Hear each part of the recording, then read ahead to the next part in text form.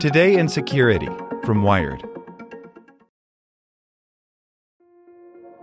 This episode is brought to you by Kia's first three-row, all-electric SUV, the Kia EV9, with available all-wheel drive and seating for up to 7 adults, with 0 to 60 speed that thrills you 1 minute and available lounge seats that unwind you the next. Visit kia.com/EV9 to learn more. Ask your Kia dealer for availability. No system, no matter how advanced, can compensate for all driver error and or driving conditions. Always drive safely.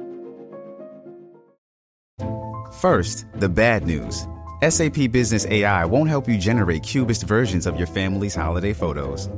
But it will help you understand which supplier is best to help you roll out your plant-based packaging in Southeast Asia, or identify the training your junior project manager needs to rise up the ranks, and automate repetitive tasks while you focus on big innovations, so you can be ready for the next opportunity.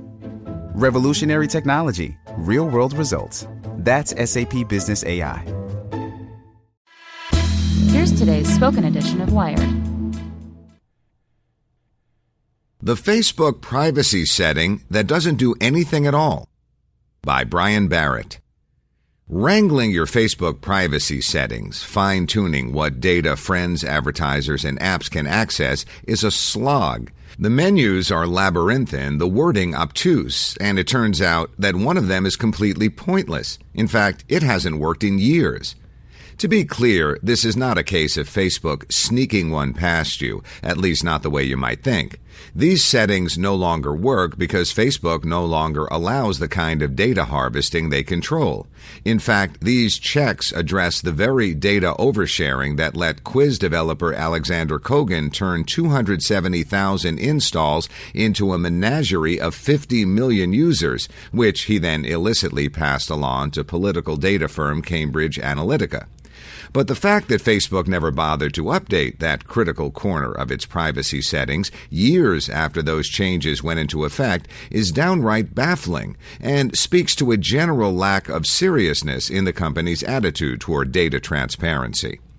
The setting in question is Apps Others Use, which you can find by signing on to Facebook, clicking the downward arrow in the upper right corner, then Settings, then Apps. See? Labyrinth. Click Edit, and Facebook greets you with a list of informational categories about yourself that a not-so-helpful description reads, your Facebook friends can bring with them when they use apps, games, and websites. In truth, your friends weren't bringing your information with them so much as developers were springboarding off of them to get to you. The data categories include your birthday, your activities, if you're online, and posts on your timeline. The checkboxes number 13 in all, with an additional 3, friend list, gender, and the very broad info you've made public that you can't opt out of. This is precisely how Facebook used to work. If you downloaded an app, you granted the developer of that app access to scads of information about all of your friends, presumably unbeknownst to either of you, unless you happen to be a close reader of buried preference menus. It's not, though, how Facebook has worked since 2014, when it shut off that spigot. Developers haven't been able to raid someone's friend list in years, unless both friends have downloaded the same app, despite what that particular setting would have you believe. These controls were built before we made significant changes on how developers build apps on Facebook, says a Facebook spokesperson. At the time, the Apps Others Use functionality allowed people to control what information could be shared to developers. We changed our systems years ago so that people could not share friends' information with developers unless each friend also had explicitly granted permission to the developer.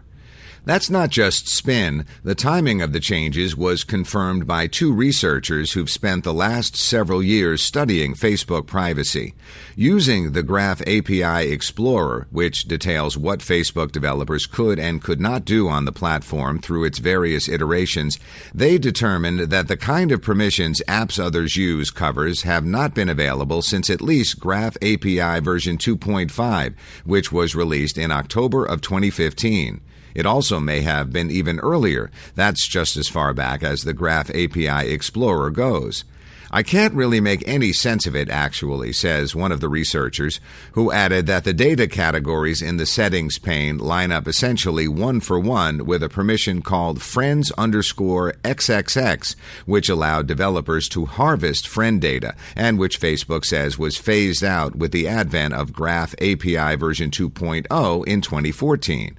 Even if I do a thought experiment and try to imagine myself into their place, it's maybe just an error in the software development process, but it's a long existing one. Facebook fails to offer a satisfactory explanation either, although the company does say it plans to introduce improvements to settings to reflect current practices within weeks. But it's taken years and the largest scandal in the company's 14-year history to even identify the problem in the first place. And it's that negligence, rather than the specific settings, that concerns privacy advocates. In general, it makes people think, why should I grapple with these privacy settings anyway? I can't know what actually is going on, says Joseph Jerome, policy counsel at the Center for Democracy and Technology.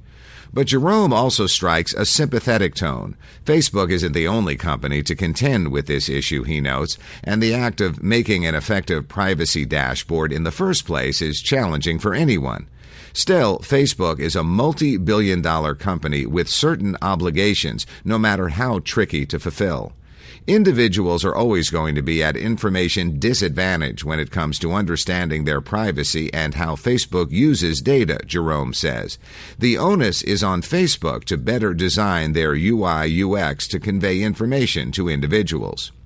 The apps others use confusion also underscores just how little benefit of the doubt Facebook has earned.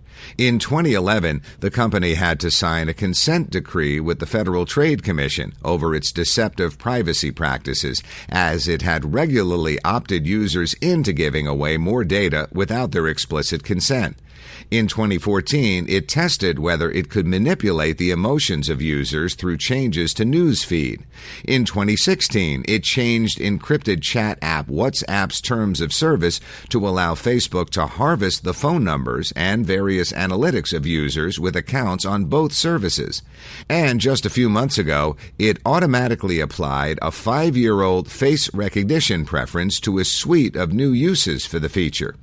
The two researchers I mentioned earlier point also to less publicized forms of overreach. A permission called read_mailbox, if granted to an app, potentially allowed a developer to read private messages between friends, even if only one of them had installed it.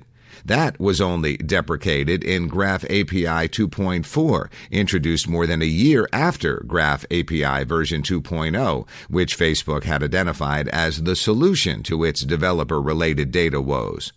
One of the researchers says that incident offers a stark contrast to the way Facebook responded to the user_friends debacle.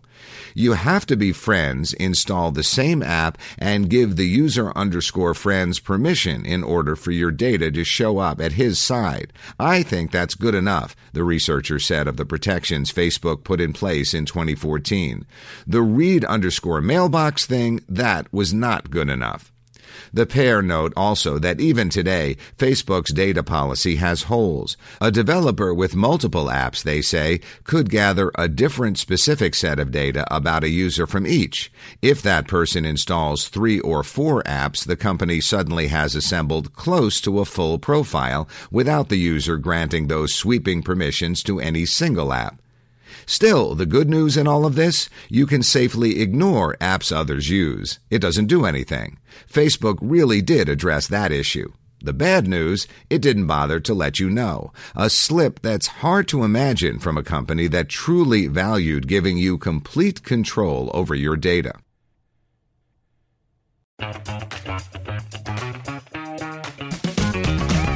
Hey there, I'm Dylan Lewis, one of the hosts of Motley Fool Money. Each weekday on Motley Fool Money, we talk through the business news you need to know and the stories moving stocks on Wall Street. On weekends, we dive into the industries shaping tomorrow and host the experts, authors, and executives that understand them. Tune in for insights, a long-term perspective on investing, and of course, stock ideas. Plenty of them. To quote a listener, it pays to listen. Check us out and subscribe wherever you listen to podcasts.